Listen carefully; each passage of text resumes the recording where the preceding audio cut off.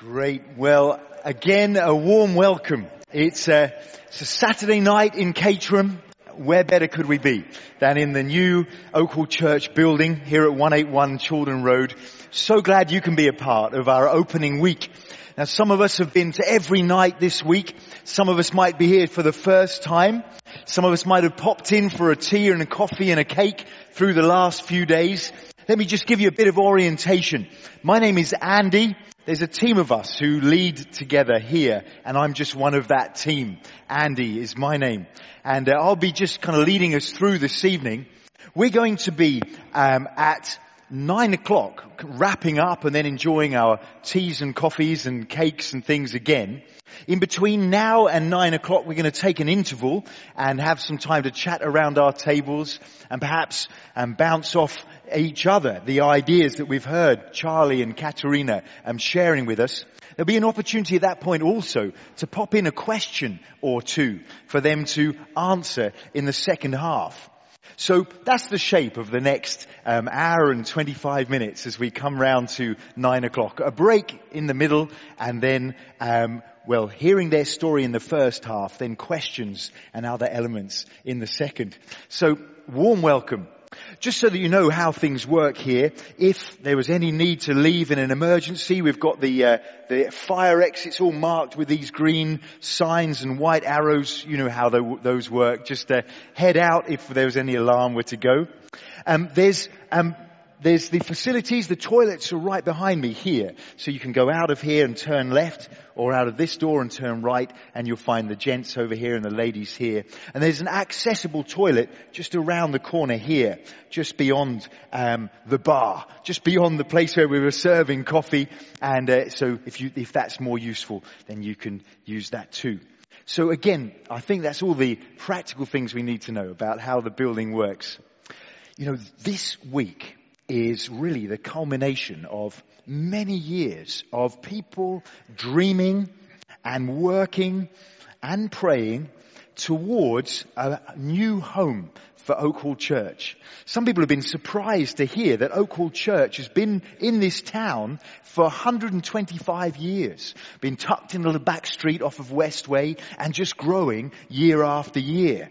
And these last number of years, we've been looking for the right site for the new home for Oak Hall Church. And you're here in this week as we celebrate opening up this new building. And we don't want to share it with you just these next couple of days, but we want to share it with you on into the years ahead. And we're looking forward to all kinds of events and adventures and things shared together here in the new Oak Hall Church building. So a very warm welcome to everyone. Through this week, we've been hearing in the evenings stories of different people. Some have travelled a long way to be here. Some have come from closer by. And tonight we're going to meet, a very precious couple called Charlie and Katerina. And I think the best way to welcome them in is to give them a big round of applause. Should we do that and invite them to join us?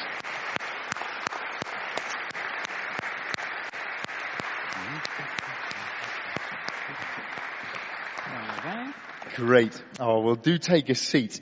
And we're so glad that you can be with us this evening. This is a precious moment, really, to hear your story together. And we want to do it in a kind of conversation style. So maybe just as we begin, could you tell us how far have you had to travel tonight to be here? About 3 miles. 3 miles? Yeah, we're down in Purley. It's a long, long way.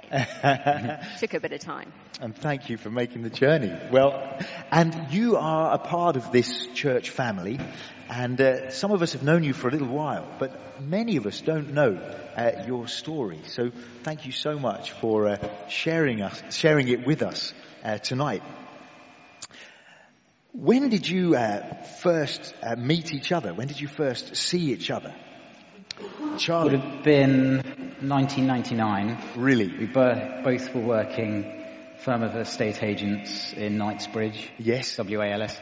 And yes, we were both working there. I think you started beginning of 2000? I started in 2000. Yes. I think April. 2000. Yeah. And I started September 99, yeah. Yeah. And I joined the firm as a floating secretary, not the nicest term, but it was essentially in estate agents, and they had sales, lettings, valuations, all kinds of things. And so the idea was that if a secretary was on holiday or absent for any reason, I would sort of slot into that department. Yeah. And so on about day 3 that I was there, I went into Charlie's department, the house department. Right. So here she is, and the floating secretary has flown in to your office, and you've seen her for the first time, Charlie. Was there any kind of response?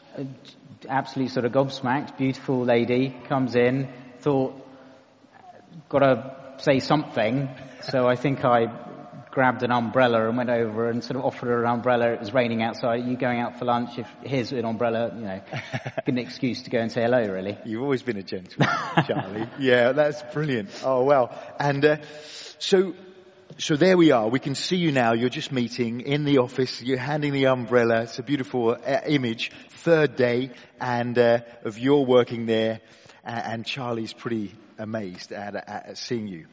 To rewind a few years, Katerina, we're sitting in a church building, and had you had any kind of connection with Christian things as you were growing up?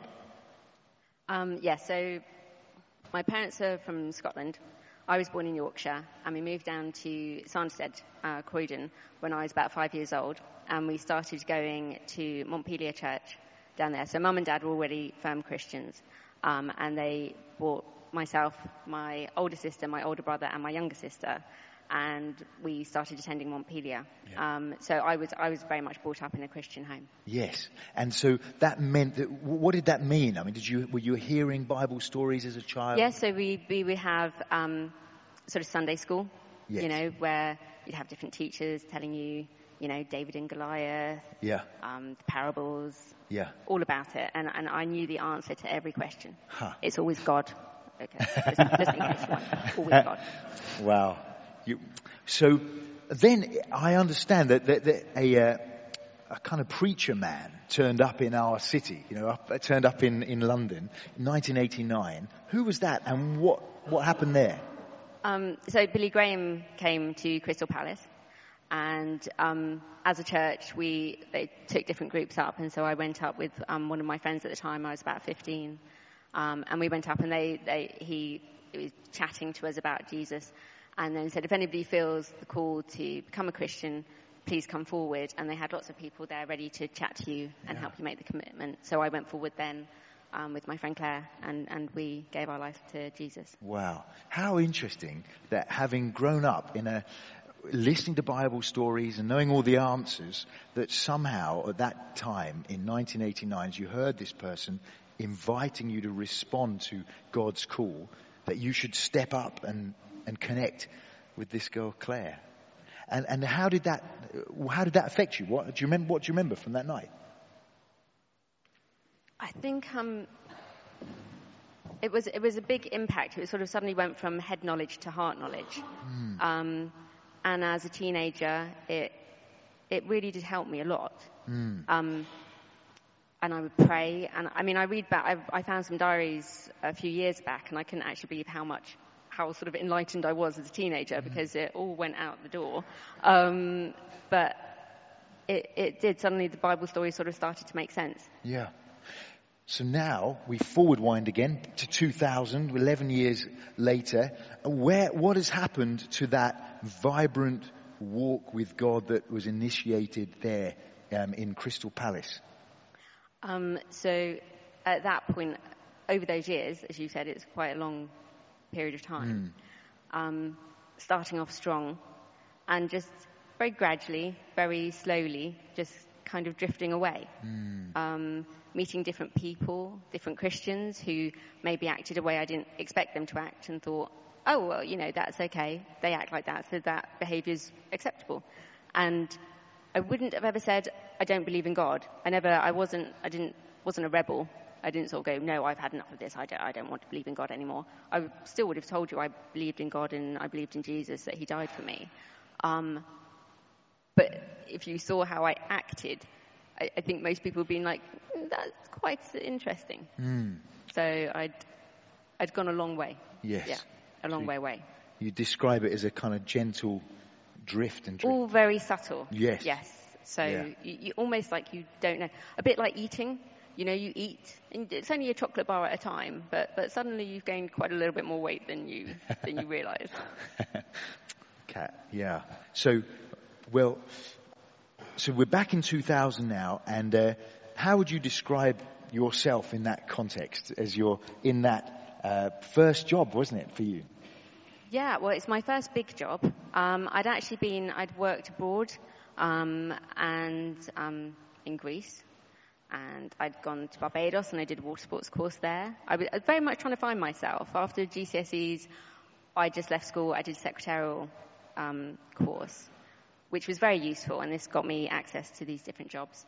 And then when I got to W. Ellis, I got there. It was a very vibrant office. There were lots of young people all around the same age. Because when I first started, I was very much the youngest person. And so suddenly, sort of, as I'd gone on in my working career, I was now with a bunch of people like Charlie who were all about the same age as me. So we all started to enjoy ourselves. We'd all go out together. We'd go out at lunchtimes. We'd go out after work. It was a lot of friends. So it felt good. Yeah. Thanks, Kat. Well, Charlie, let's rewind for you. So, where were you growing up? So we grew up all over the place, I suppose. Hampshire is probably the nearest thing to home, but Dad was in the army, and so we moved around a lot. I think when I was 6 months old, we moved to Germany. We were there I obviously don't remember that, but we were there for a couple of years. Came back, moved around to different army bases. He did some tours in Northern Ireland. We didn't obviously go to Northern Ireland, but so there's a lot of dotting around here, there, and everywhere. But Hampshire's probably the closest, the longest time we spent in any one place. And your dad came to Caterham at one point. Yes, he was based in Caterham. Yeah. He was a Guards regiment, so I think they were based there for a while. So I was quite excited when we were moving down this way. Yeah, lovely. And then Hampshire, was that where you grew up into a teenager? What happened next? So that was sort of base camp, if you like, but I spent, because he was in the army, the government helps with schooling, and so I spent 10 years at boarding school. So I was away from home a lot, yes, so we were there. Yes. And how about as far as Christian things are concerned? At the time, I would have said I believed in God. I spent 10 years of going to church every day at school because it was that was the way they did it. I mean, the second school I went to was an old abbey, and we had the most beautiful building there. But it was sort of going through the motions. We were made to go, and I suppose at the time, if someone said, "Were you a Christian?" I would have said yes, but it was simply, well, I believe in God, but it literally went no further than that. Yeah. I didn't change my lifestyle at all. Yeah. I lived life how I wanted to live. Yes. Well, so did you two kind of just start going out straight away, or what happened to that friendship as Charlie's blown away, and so what happened next, Kat? Well, as I mentioned, we all went out as a group a lot together. Yeah. I was enjoying a lot of attention from different people, including Charlie. And so for about 2 years, we kind of knew each other. We were friends. We, chat when we were out and things like that. But that was as far as it went. Yeah. And then I was working in the surveying department at the time, and I got a phone call. Internal phone call from Charlie. I knew the extension number. I was like, "Hello, what do you want?" and he asked me out. And he was very, very clever about this, because he obviously didn't want to freak me out by asking me directly. And he said, I had asked out somebody else, but but they can't make it. So, Back up. maybe ask that another 5 girls, but I don't know. And he's like, but I've got the table booked. Do you fancy going? And I'm like, okay. And Charlie quickly hung up. And then I sort of turned to Cliff, who I was working with, and I was like, I think Charlie's just asked me out. And I was very much like, what are we going to talk about? I was just like, we've been in a social situation before, but I just thought, I don't know what I'm going to talk about with him. Yeah. And on that event, that was just what happened. It was a really, really fun night. Yeah. We went out after work, so we didn't dress up. It wasn't like a proper date. We just were like, oh, hi, how you doing? Let's go. We'll go out here. And we went for a few drinks, and then we went to Sophie's Steakhouse. And it's the first time I'd had a really good steak. So most of the evening was taken up with my talking about how amazing the steak was. Broadened her horizons. Kept interrupting Charlie. He'd be chatting about his life and stuff. And I'm like, I'm sorry, this steak is amazing. So, and then I think at that point he did tell me as the evening went on, and he said, I really like you. And I was like, yes, that's nice. I'm not interested. So, and that was that. Cut him down. Charlie, how did you survive? So what happened? So how did things finally start rolling between? I think I got the message by that point, having tried a few times and got nowhere, and it was very much shut down. So we carried on being friends for a long time, and we just sort of went on like that. It was a huge drinking culture in the property industry back then. And so there was just lots and lots of opportunities to go out, get drunk, all on company expenses or socially separately, and we were just enjoying ourselves, really. I think especially after I'd said to Charlie, I just want to be friends, I then felt very safe. Because I was like, this guy knows exactly what's going on. If we go for a meal, if we do something together, he knows there's no problem. And I was like, oh, that's lovely, it's Charlie. He's just my mate now. Yeah. So I think my guard went down. And then, some 29th of October, 2002, something changed. So I got qualified as a chartered surveyor, and I wanted to celebrate. We were good friends, so I said, let's go out, very much as friends, and went out for a few drinks first, I think, went out for a pizza, and I think I then said, oh, you were going home, so I said, I'll walk you back to Victoria Station. Yeah, and it was night time, but where's this, Charlie? Eaton Square. Wow, okay. Yeah. And as you passed through Eaton Square, you kind of shifted from being just mates to some kind of romantic connection. Yes, well, over pizza, I think Charlie again sort of said, oh, I really like you. And I was like, ugh. And then I just thought, and then I was going to say something to him, and he sort of stopped me. He said, you're going to say I'm a really nice guy, aren't you? And I was like, well, that's exactly what I was going to say. But I kind of had a light bulb moment, and having been out with quite a few not so nice guys, I was kind of like, well, why can't I have a nice guy? Why shouldn't I have a nice guy? Charlie's here, he's very nice, we get on really well. And so this was going on in my head, but I didn't say anything at the time.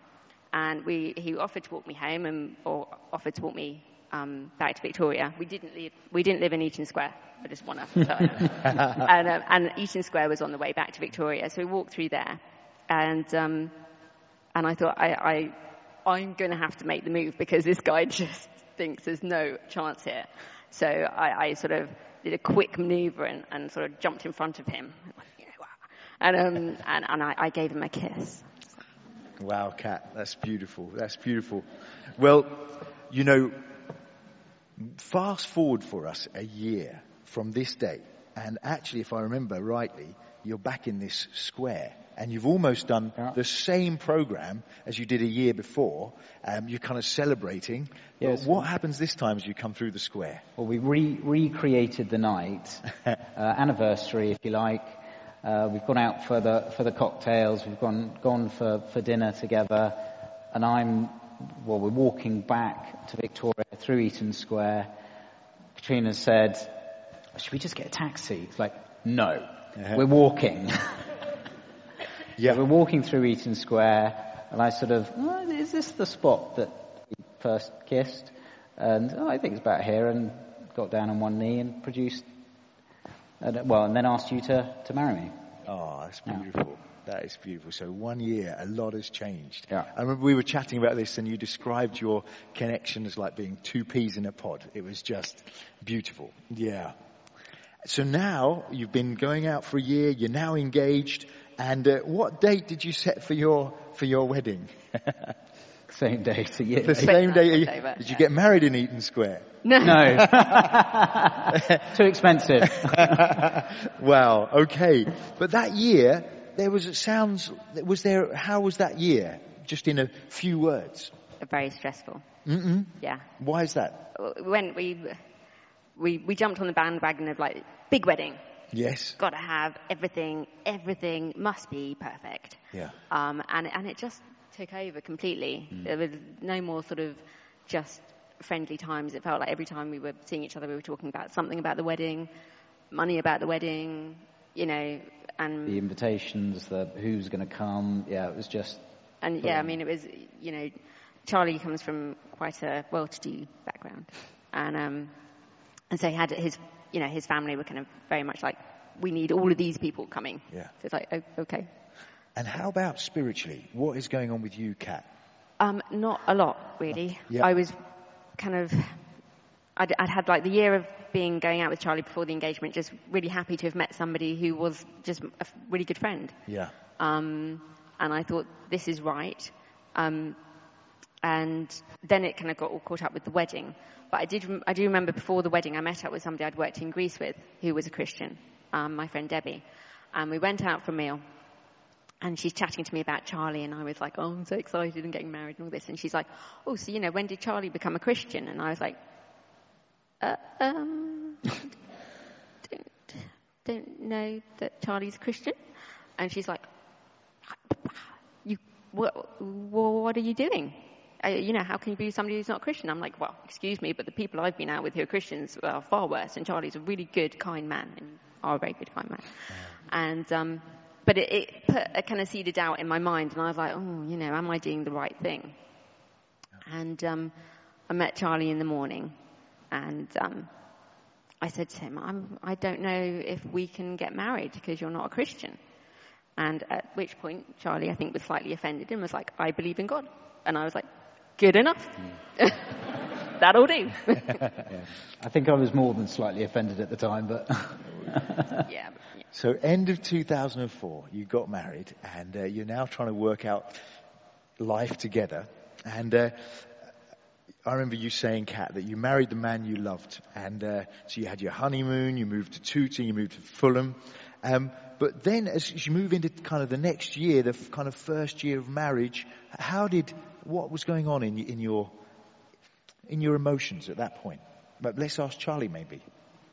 Yeah. Yes, what was going on in my emotions, Charlie? Yeah. No, in your story, Charlie. I mean, I think for me, I was just sort of riding the wave, going on with it. We'd moved into a new place together. We'd got married. We'd been on a lovely honeymoon. We were working together, and I think that the problems started to snowball because we were both working at the same place, seeing a huge amount of each other. You get home, you wouldn't necessarily have much to talk about because you'd spent all day together, so you wouldn't exactly talk about your day.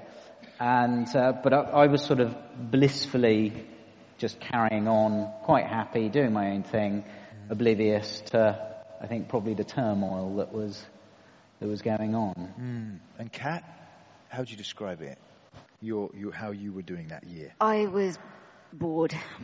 I think, having watched many lovely romantic comedy where everything ends up beautifully, but it never shows you afterwards. That's always like the beginning. So we'd had our romantic comedy and our wedding and everything, and I'm like, what now? And as Charlie said, we were working together, but then they put us into different departments because they were like, we don't want a married couple in the same department. It's a good idea. So I was put into a very small department with just a couple of other people. And I was being paid very, very well to do very, very little. So I'd get into the office, and by 9:05, I was kind of like, no, it's not time to go home yet. And I had it down to an art, though. You know, you just walk around the office with a piece of paper, and nobody asks you to do anything. It's like, I'm really busy piece of paper. And I went to several job interviews. I thought, this isn't good. I need more brain stimulation. I need something in my life. And but I went for the interviews, and they all wanted to pay me a lot less money, but to do a lot more work. So that didn't work in my brain. I was like, no, you want me to do more work? I need more money. So I was kind of a bit trapped, really, and bored. So it's not a good combination. And what happened at that point? At that point, the department I was in, there was myself, the director, and then 2 other people, a girl and a boy. And myself and the boy, Oliver, were left to our own devices for much of it. And we struck up a great friendship, and I would chat to him about how bored I was and things like this. And he kind of became my confidant, and then he became more than my confidant. And I started a relationship with him, which is something I never thought I would do. Yeah, so, and as Charlie says, he was very much kind of like, we're just getting on with life. Life is not perfect. Grumpy little wife, but, you know, that's life, you know. We're married now, and that's how it is. So, but I was much more kind of like, no, I think I said to you when we were chatting last week, very much this kind of pursuit of happiness. Must be happy, and I'm not going to settle for less than that. And Charlie, you were you seeing that something was wrong, or? Yes, there were obviously good days, bad days. Things weren't perfect, but I suppose I was of the sort of the viewpoint that we were married and things would just carry on, and so I wasn't doing anything to really change the situation. It's just good days, bad days, and no, she's not in a great mood today, and I just sort of didn't really do anything about it. We just sort of carried on down the path without really thinking, look, there's a problem here. I need to do something about it. We need to do something about it. We just drifted along, I suppose. And there was a reason. You had a reason to think that, you know, there was something wrong, but you had your own solution as to what that might be. Yeah. Try and sort it out for ourselves. Well, I suppose I wasn't sorting it out for myself there. That's the problem. Yeah. But at this stage, I was pregnant. Yes. So we'd had sort of our first year of marriage, and I was kind of like, we're done wedding, what next? Yes. Children. So we were pregnant. So I think a lot of my grumpiness and attitude and things like that, Charlie put down to the fact that I was pregnant. Right. Yeah. I see. Yes. And so now you're carrying Charlie's baby. You're in love with, or you're having a relationship with somebody else. Charlie doesn't know what's going on. And so how was that period? Honestly. Yeah. Exciting. Yeah.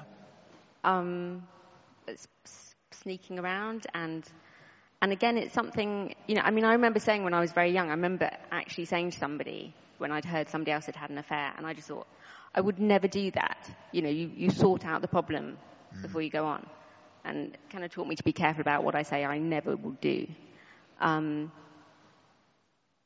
But it was just a lot of sneaking around, and it's funny how the guilt kind of sort of subsides a bit more, and the longer things go on, the more you just kind of let it ride, really. But yes, it was a sad time. So now you're getting towards the end of the year, and a beautiful baby is going to be born. When was little baby born, Charlie? So Lily was born 29th September 2006. Yes. And difficult birth. So we had a pretty traumatic time through that. And then we get home with her. You know, you get that sort of, I'm sure lots of parents have had the same experience. You get home, you close the door, and you think, what on earth do we do now? Yeah. So it was obviously a very emotional time. And any sort of issues we had, I'd very much put down to the pregnancy, to the difficult birth. But things were obviously not great. But I think I was very much pushing that to one side and thinking, it's just what's gone on. There's nothing else deeper that's an issue here.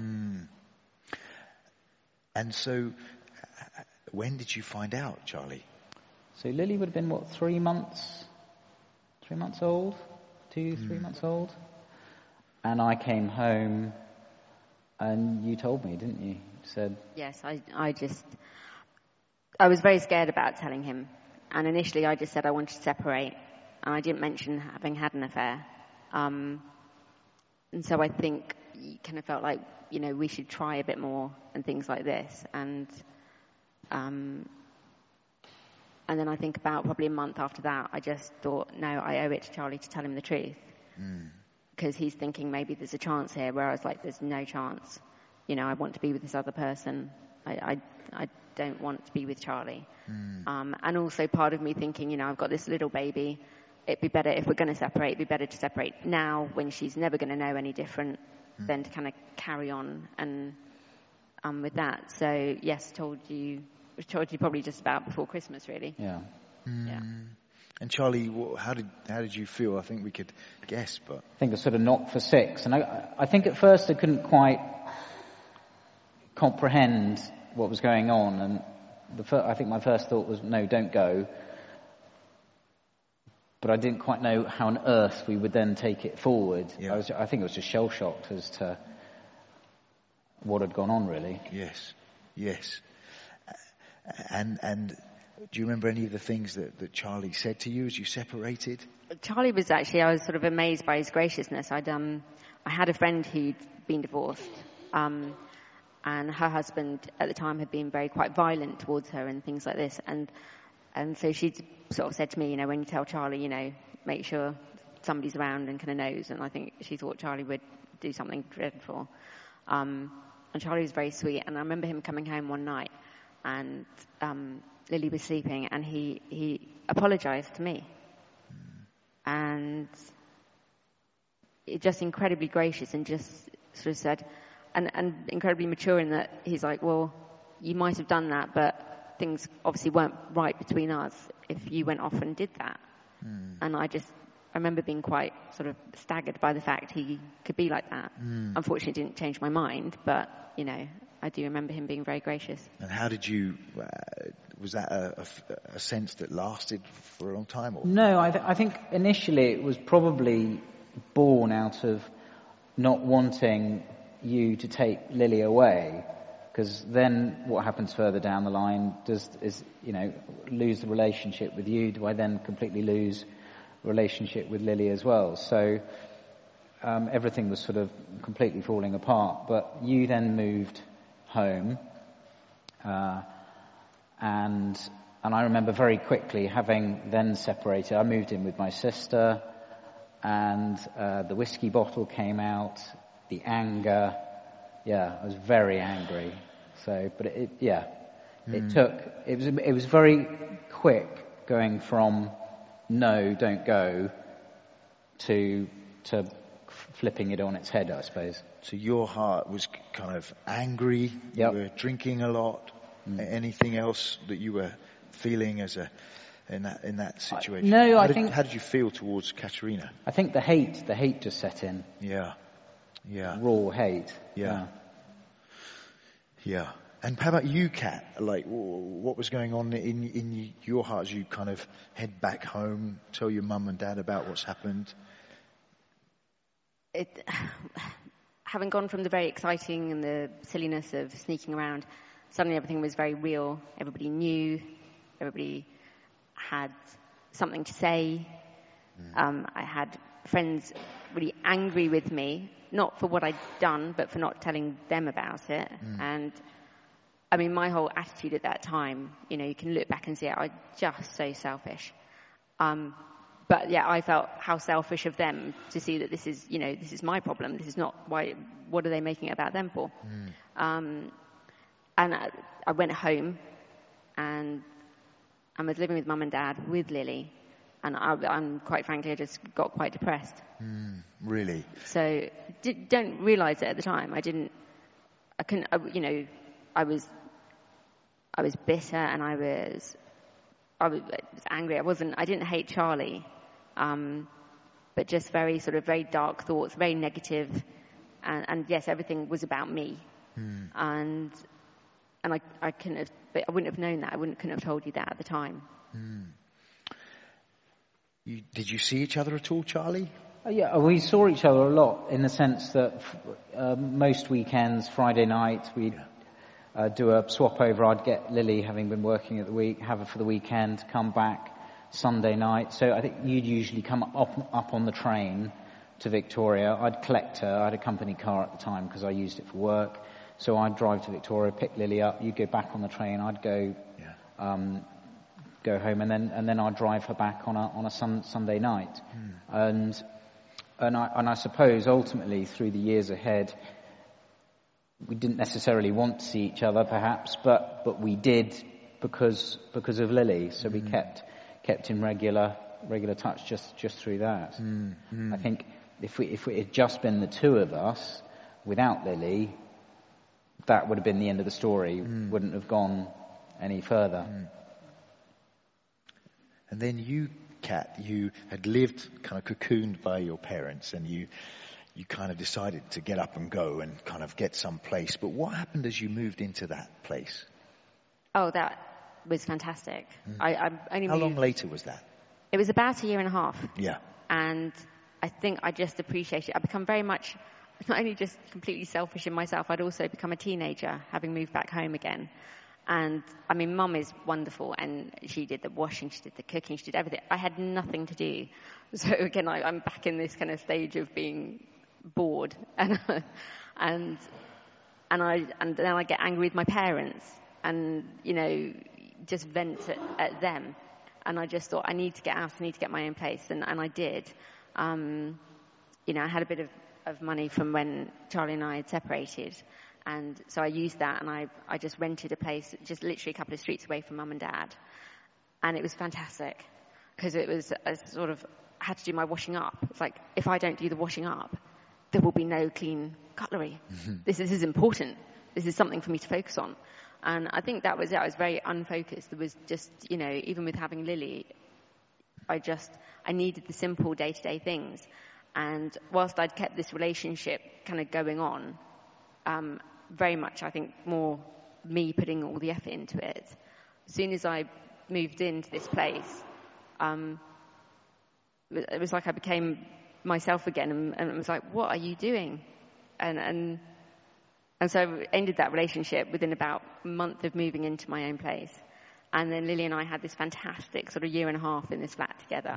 And I just loved being with Lily. And I think it was only a couple of weeks after I broke the relationship off. Is this okay to talk about this? Yeah. And it was a Sunday morning, and I had Lily, which is quite unusual because Charlie did have her for most weekends. And we were up early because babies get up early. And I thought, what should we do? 6 o'clock on Sunday morning. I'm like, we could go along to Mum and Dad's church, my old church. And I was like, everybody there is really nice, and they'd like to see Lily. And so I went along, and I sat down quite near the back, and I'd seen some old familiar faces and said hello, and everybody was nice. And I sat down, and then the first song started. And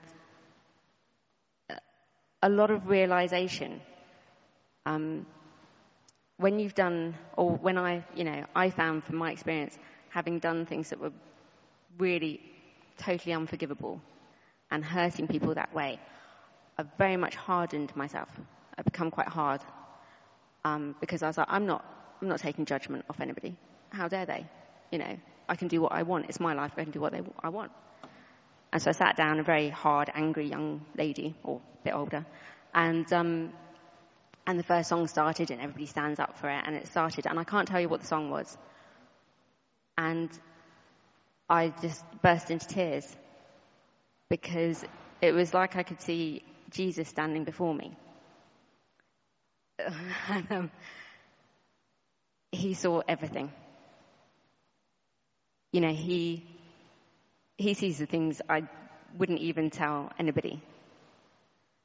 And he said to me, he didn't speak to me, this is my imagery in my head, but it's like, I see you, Katrina.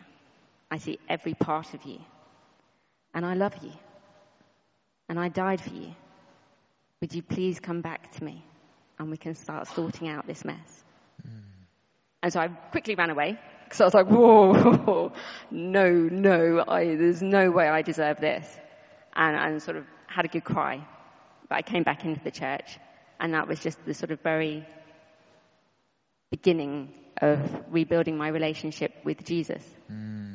And I can tell you straight away, I felt better. And I wasn't so hard.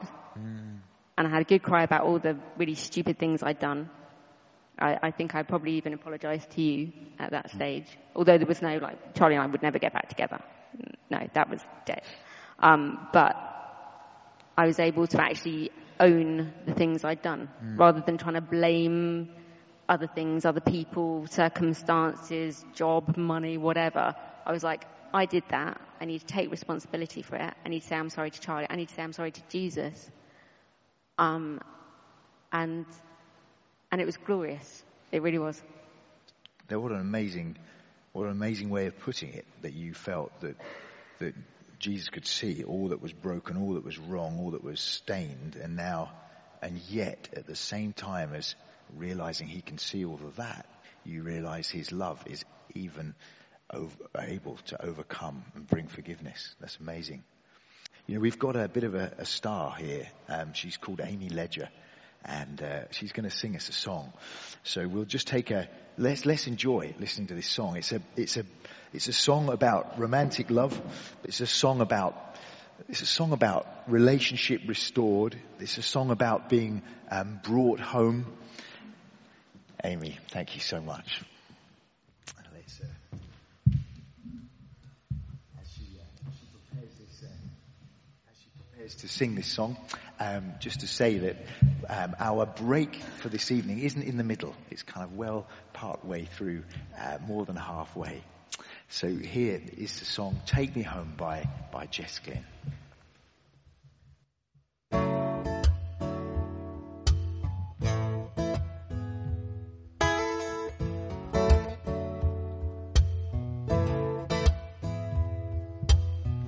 Wrapped up, so consumed by all this hurt. If you ask me, don't know where to start. Anger, love, confusion, road to go nowhere. I know there's somewhere better, 'cause you always take me there. Came to you with a broken faith, gave me more than I had to hold. Caught before I hit the ground, tell me I'm safe, you've got me now. Would you take the wheel if I lose control? If I'm lying here, or will you take me home? Could you take care of a broken soul? Or will you hold me now? Or will you take me home? Or will you take me home? Or will you take me home? Or will you take me home? Or will you take me home? Wrapped up, so consumed by all this hurt. If you ask me, don't know where to start. Every minute gets easier the more you talk to me. You rationalize my darkest thoughts, yeah, you set them free. Came to you with a broken faith, gave me hand to hold. Caught before I hit the ground. Tell me I'm safe, you've got me now. Would you take the wheel if I lose control? If I'm lying here, or will you take me home? Could you take care of a broken soul? Or will you hold me now? Or will you take me home? Or will you take me home? Or will you take me home? Or will you take me home? You say space will make it better and time will make it heal. I won't be lost forever and soon I wouldn't feel like I'm haunted. Whoa, falling. You say space will make it better and time will make it heal. I won't be lost forever and soon I wouldn't feel like I'm haunted. Whoa, falling. You say space will make it better and time will make it heal. I won't be lost forever and soon I wouldn't feel like I'm haunted. Whoa, falling. Would you take the wheel if I lose control? If I'm lying here, or will you take me home? Could you take care of a broken soul? Or will you hold me now? Or will you take me home? Or will you take me home? Or will you take me home? Or will you take me home? Or will you take me home?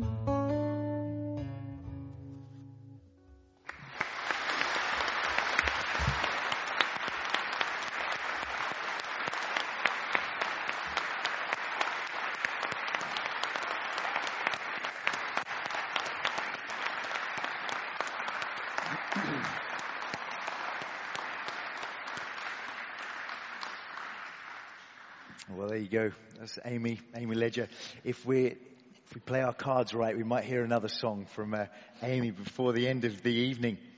But thank you both so much for your openness and your honesty and telling us this very personal, radical story of brokenness to love is the way we've been talking about it. And you've just brought us, Kat, to the point of, well, experiencing this overwhelming love that turns everything upside down, that draws you into an embrace, one that you know you don't deserve, and it is because of what Jesus has done. So Charlie, what's been going on for you over this time? I suppose I've been back on the party scene. I've been enjoying myself. If asked, I suppose I'd probably still answer the same way. I believe in God, but that's literally as far as it went. I had no sort of true faith in that sense. It certainly didn't affect how I lived. I lived how I wanted to live, and did whatever I wanted, really, I suppose. And you're seeing Kat every now and then as you swap the little one. Kat, you're living in this flat now. Charlie, from what your kind of angle, what happened next? What went on next? Well, I suppose the years are drifting on. Yes. And the hate is subsiding and drifting into the background. And can't stay angry with me, can you? No. And dare I say it, we're almost drifting towards being friends again. We're seeing each other still regularly because of dropping off, picking up Lily. And we're maybe doing a bit more together. I started going down for the odd Wednesday night to have supper, so I could see Lily a bit more. And there's a thawing, definitely. I can't remember if we talked about it together, but certainly there were questions asked, do you think you'd ever, no way, never get back together with her? But, as I say, it's getting easier to see each other, and time is just sort of pushing it into the background. Yeah. And so how did that reconnection, at least on a romantic level, happen? Well, I think after I came back to Jesus, and he was helping me to just be so much happier person, just much more positive. I just wanted to share his love. And we were friends. And initially I was like, I don't want anybody in my life in a romantic way. I thought, we've got beautiful little Lily, who is just a joy, and she still is. And I just thought, what happens to her if I go and get remarried, and Charlie gets remarried, and then I have more children, and Charlie has more children, and then Lily, what happens to her? So I decided, nope, that is not for me. Just no more romance, no more anything, just me and Jesus and Lily, and that's fine.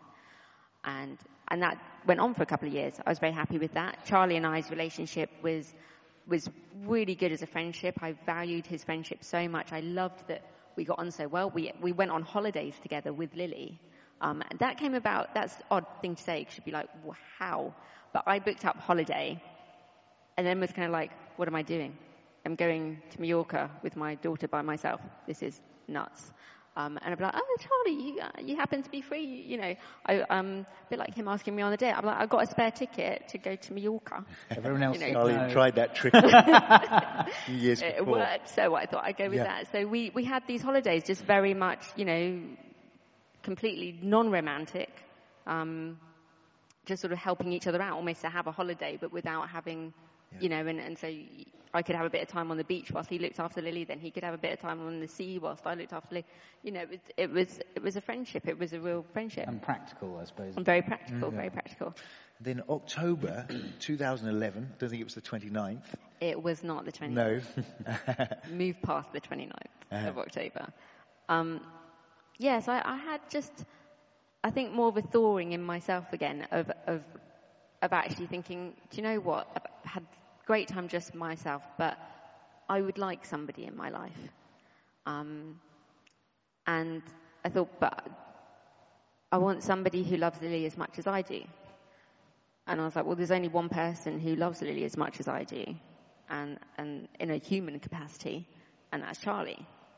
And I was kind of like, and so I phoned him up and I asked him out. And I said, do you want, and it was a bit of an odd one because he actually had Lily that weekend. It would have made a lot more sense when I had Lily because I was living with my parents again and they could have looked after Lily, but he had Lily and I said, would you like to go out on Saturday night? And he's like, okay, just thinking, yeah, we've had dinner a few times, okay. And he agreed. And so I hung up the phone and then I quickly texted him and I said, I was asking you on a date, sort of ... And I was like, are you sure is that okay? And he was like, yes. I think he probably, if Cliff had been there, he'd probably been like, Cliff, I think Katrina's just asked me on a date. So we went on a date. Yeah. And Charlie, your thoughts about marriage or anything like that? I was adamant that we would never get married. I suppose at that point I was very sceptical I've told myself time and time again that we'd never get back together. So I suppose the invite slightly caught me off guard because I wasn't expecting it. But I went along quite hesitantly. And I suppose it just went from there. We just started to see a bit more of each other.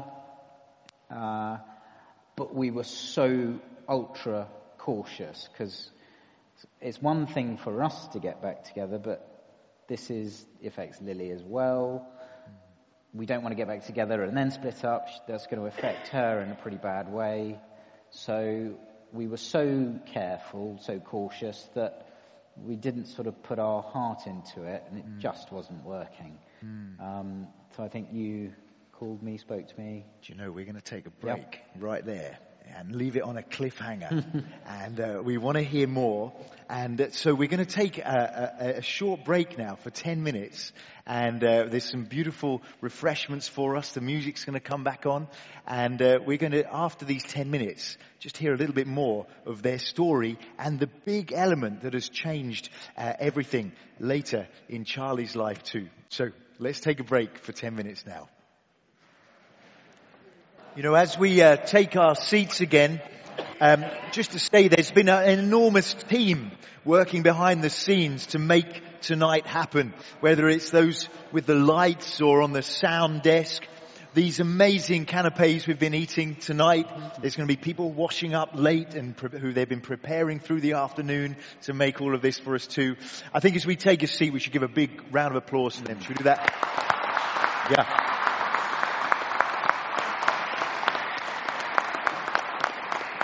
Yeah, we really appreciate that. Now, it might be that somebody has just slipped in during the interval and you're wondering what this is about. Well, let me tell you, we've been hearing really quite a heartbreaking story of a couple who fell in love in the office. Real wonderful romance began, then engagement, then marriage, but then this awful situation where one has deserted the other and the relationship becomes broken. There's a little child now. And where there had been love, actually, one was saying it replaced by hate. But as those years had gone on, there was a divorce. But then we've been slowly hearing that they've begun to reconnect. And just before we took our break, we were hearing Charlie saying, never to be married again. But he and Kat have somehow romantically connected. So there's a summary of these last few minutes. But so what changed, Charlie? Why did you start thinking about marriage again?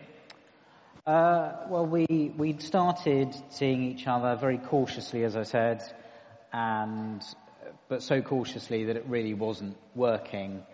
I think you then rang me up and said, look, this isn't going to happen. And that was it.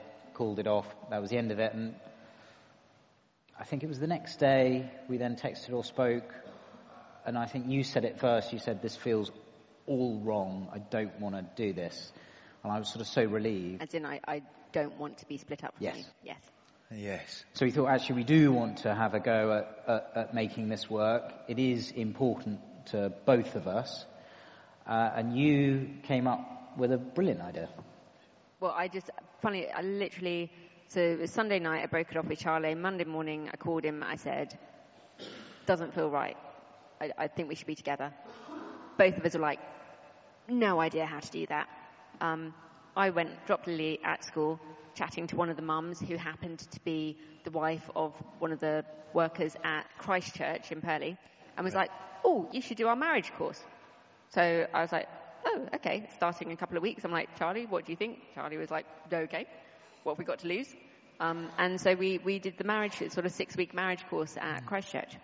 Wow. And how did that change things in your mind, Charlie? Well, it was a huge help to us because it covered every topic you could possibly need in terms of relationships, communication, finances. And we went through all these things one-on-one with each other.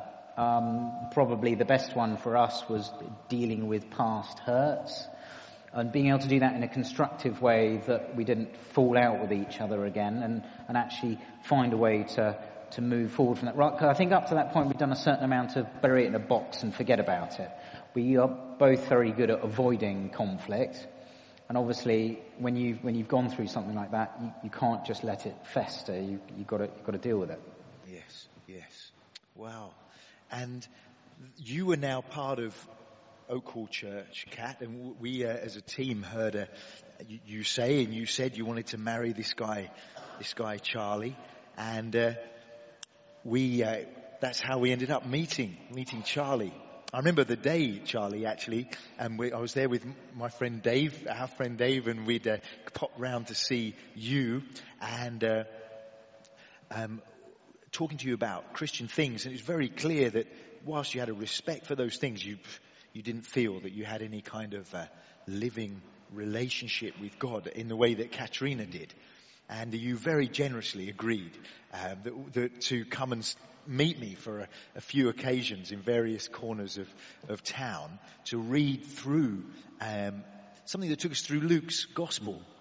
And what did we do after that, Charlie? After we went through Luke's Gospel? Well, I think you were rather hoping Yeah.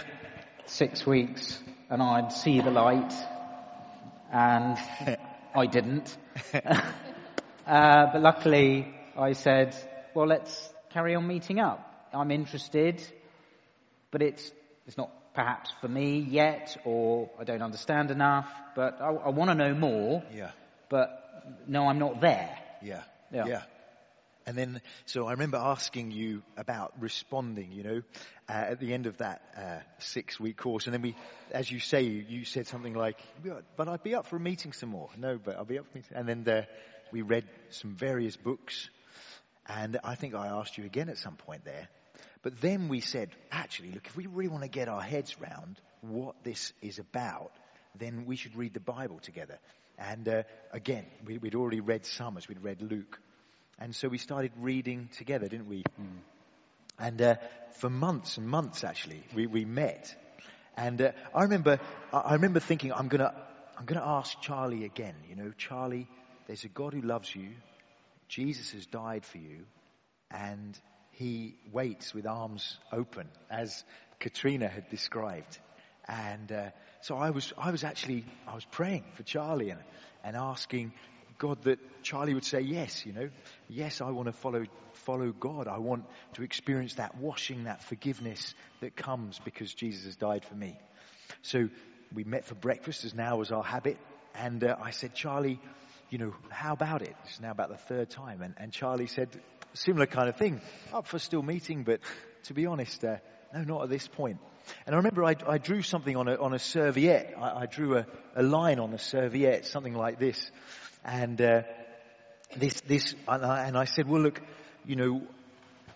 I think all of us kind of live by our own power, leaning on ourselves. But actually we're invited into a relationship with God that isn't by our own power. It's by God's intervention. It's by his kindness, his loving kindness.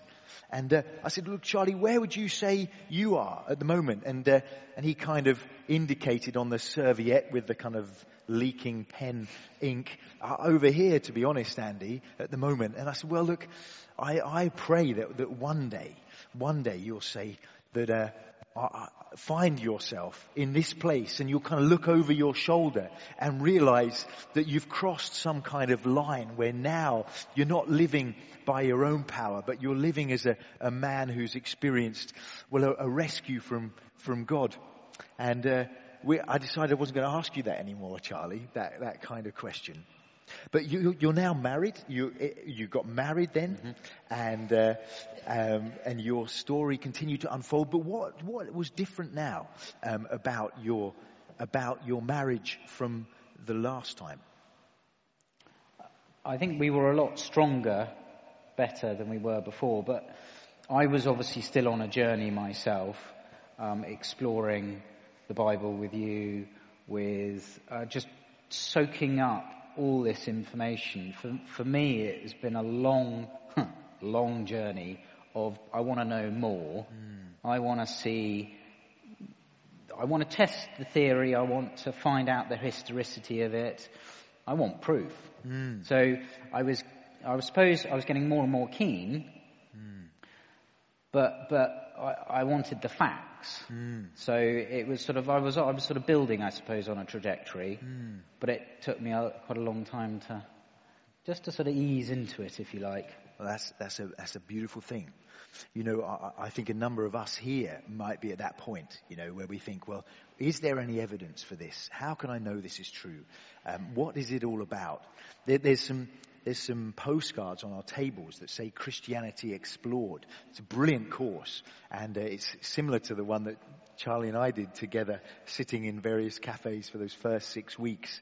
And that there is an invitation to you, actually, to invite you to come on a course like that. Some of us have done it a couple of times. Some of us have done it 5 times. Some of us haven't done it, and it's a great opportunity to start thinking about these things.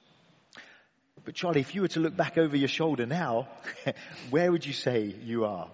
Well, very much believing, trusting, loving Jesus as my Saviour. Yeah. And it's wonderful to look back on it now. At the time, I was partially blind to it, but I suppose I needed to go through that process, and it has changed my whole outlook on life, and we are a better, stronger couple for it, having gone through it. You wouldn't want anyone else to go through the heartache that we went through, but I wouldn't change it because we're so much better for having got to where we are now. That's an amazing thing to say. Well, thank you both so much. You know, we'd love to keep talking and in fact we can, you know. So if this evening you want to just hear more of their story, talk to them more deeply, I know that Charlie and Kat would be very up for doing that. But here we've got a couple whose lives have been transformed. One in a kind of dramatic moment as she realized just how immense her brokenness was, but then how incredibly immense the love of God is that would send Jesus to die in her place. And then another, Charlie, who over a long period has weighed up, explored, tested these things and realized that it is true, that there is a God who is there, who loves us, that has come in the person of Jesus to draw people even like me and them into relationship with himself, not based on their goodness, but based on the generosity and kindness and love of a God who would come among us to die in our place in the person of Jesus. We're going to stay here and listen as Amy sings another song to us. And this song, well, it's a beautiful song it's become very famous, written by Adele. Adele's a pretty good singer, not quite as good as Amy. And this song, it says, to make you feel my love is the song. And it's got beautiful words in it. The last song spoke of a broken soul being mended. And this song speaks of a love that would go round the world, a love that is shown in action, a love to draw a person close. It's a beautiful song. So, Amy, thank you so much for singing for us.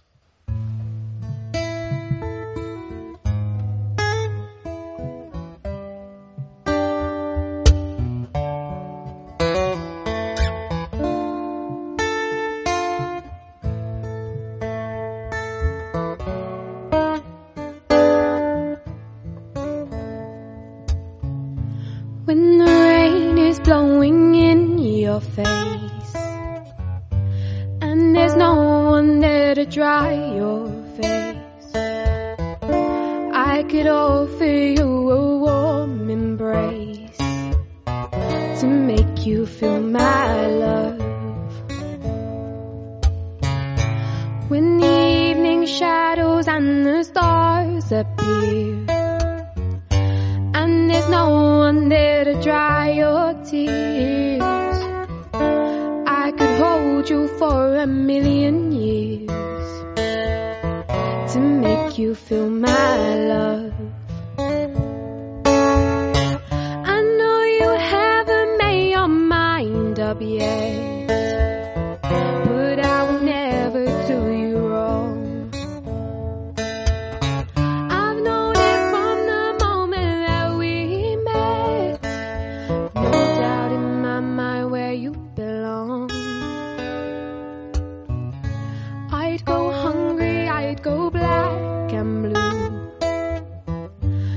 Crawling down the avenue. No, there's nothing that I wouldn't do to make you feel my love.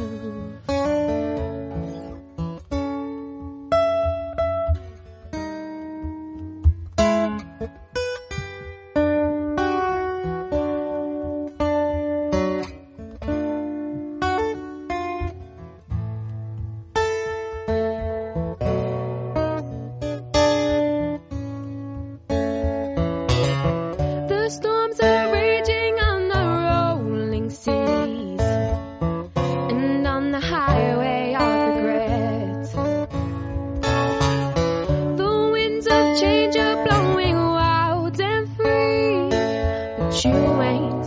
nothing like me yet. I'll make you happy, make your dreams come true. No, there's nothing that I wouldn't do. Go to the ends of the earth for you, to make you feel my love, to make you feel my love.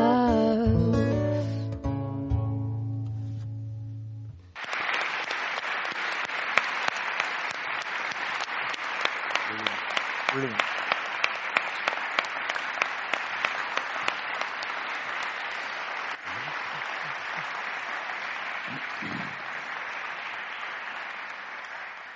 You know, in a few years' time, we'll be able to say we heard her first at Oak Hall Church here. And thank you so much, Amy, for that beautiful music this evening. It's really been something very special indeed.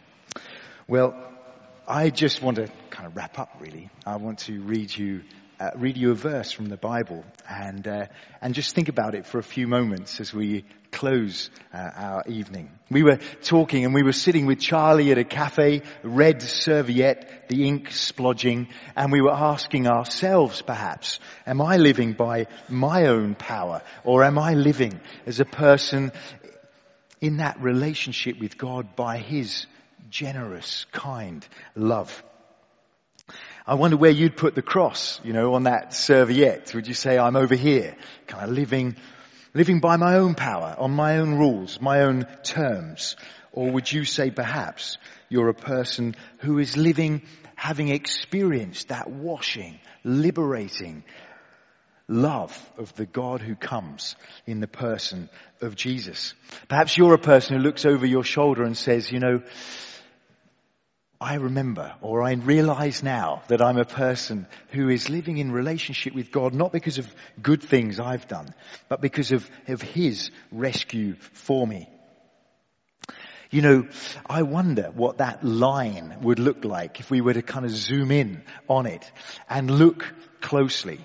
You see, the divide actually between those who are walking because of their own goodness and their own power, or those who've had experienced an intervention of God, well, it's a big gap actually. It's a gap that is impassable. We can't actually cross over that enormous canyon. I'm so aware of my own heart, the wrongness that stains it, that separates me from a God who is there, a God who is good, a God who is clean. But the reason that if you keep coming along to Oak Hall Church events, the reason that you'll keep hearing about Jesus is because we've become convinced that Jesus is the one who puts His hands across that gap, the one who died in our place to make it possible for a person to go from that place of being aware of their wrongness, their stained heart, their guilt, to coming into a place of relationship with God, connection with Him. There's a beautiful verse. I read it this week with a man sitting on a train, actually. And it's from Isaiah, and it's chapter 53 and verse 5. And this speaks of an incredible swap that takes place. It speaks of Jesus. It says this: He was pierced for our transgressions. He was crushed for our iniquities.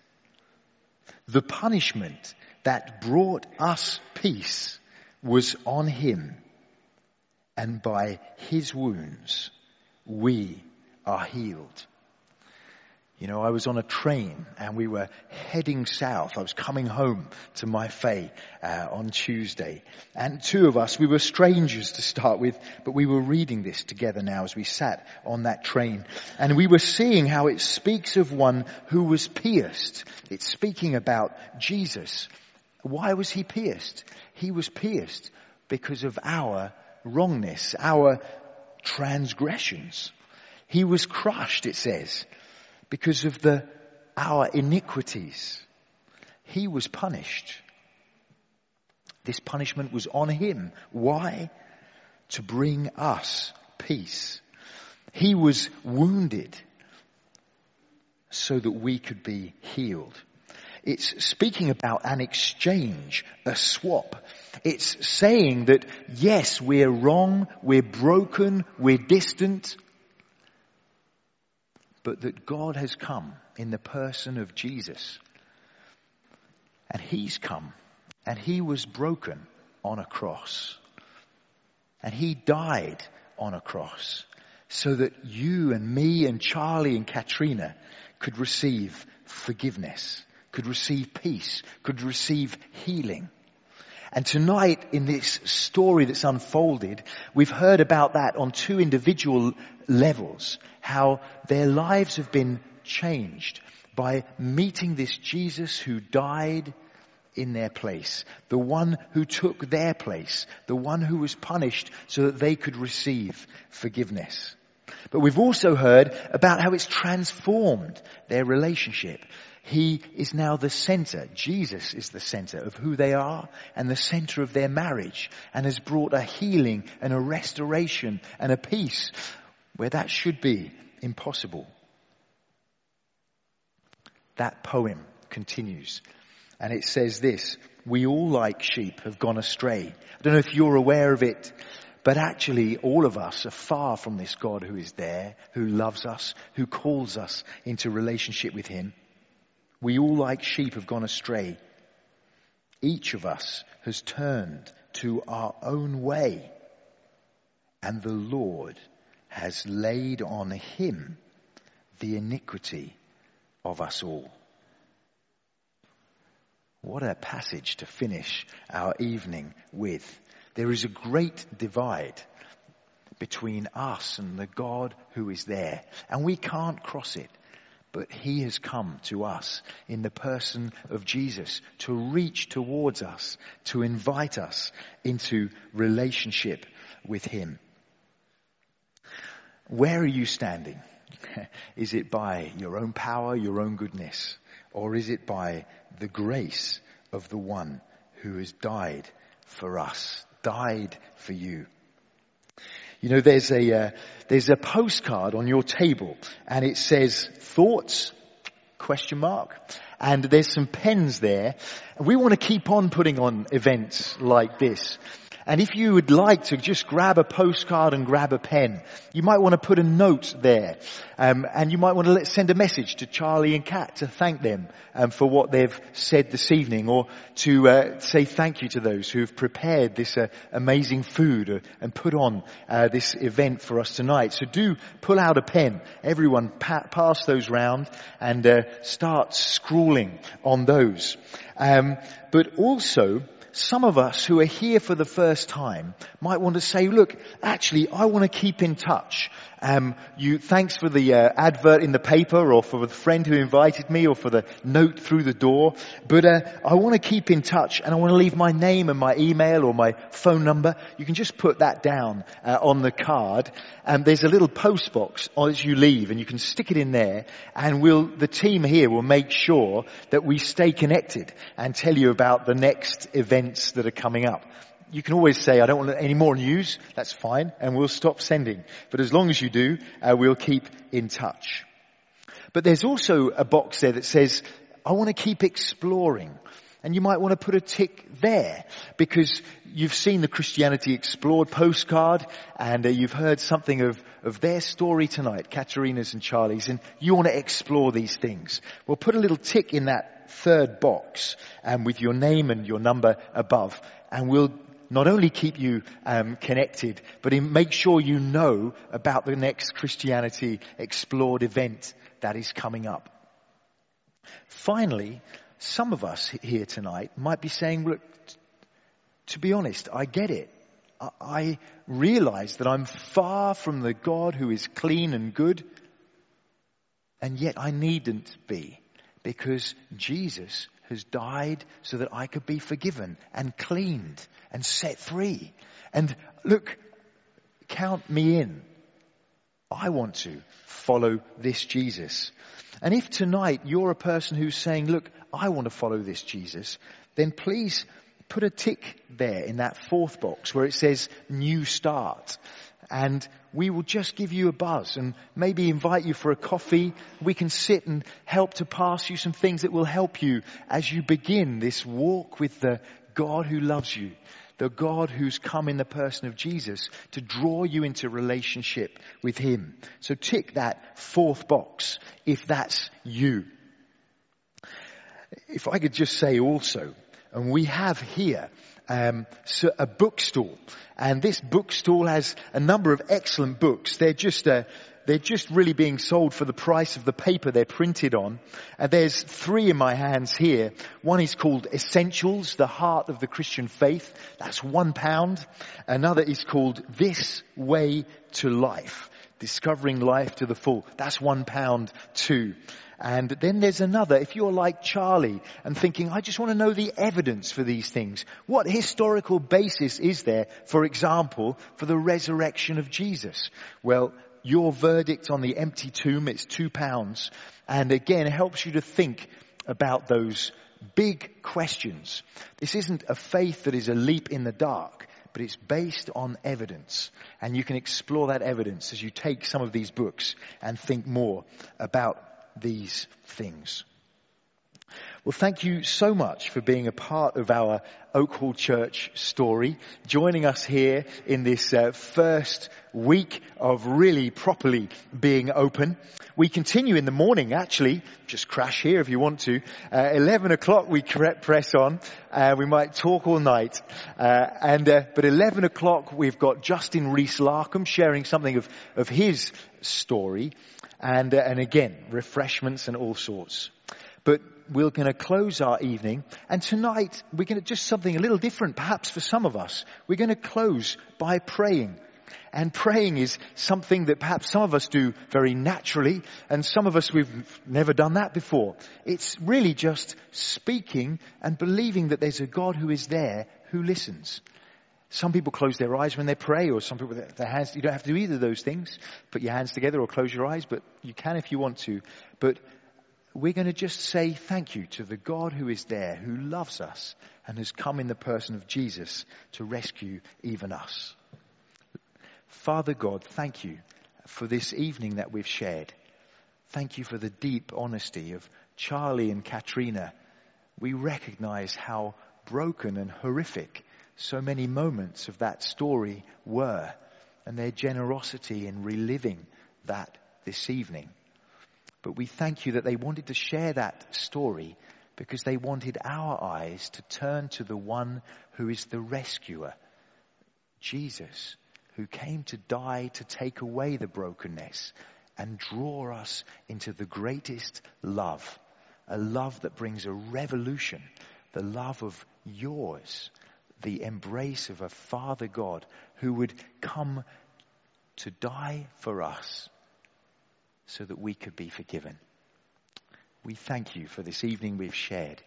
And if tonight some of us are saying for the first time that we want to follow Jesus, please draw us close to you.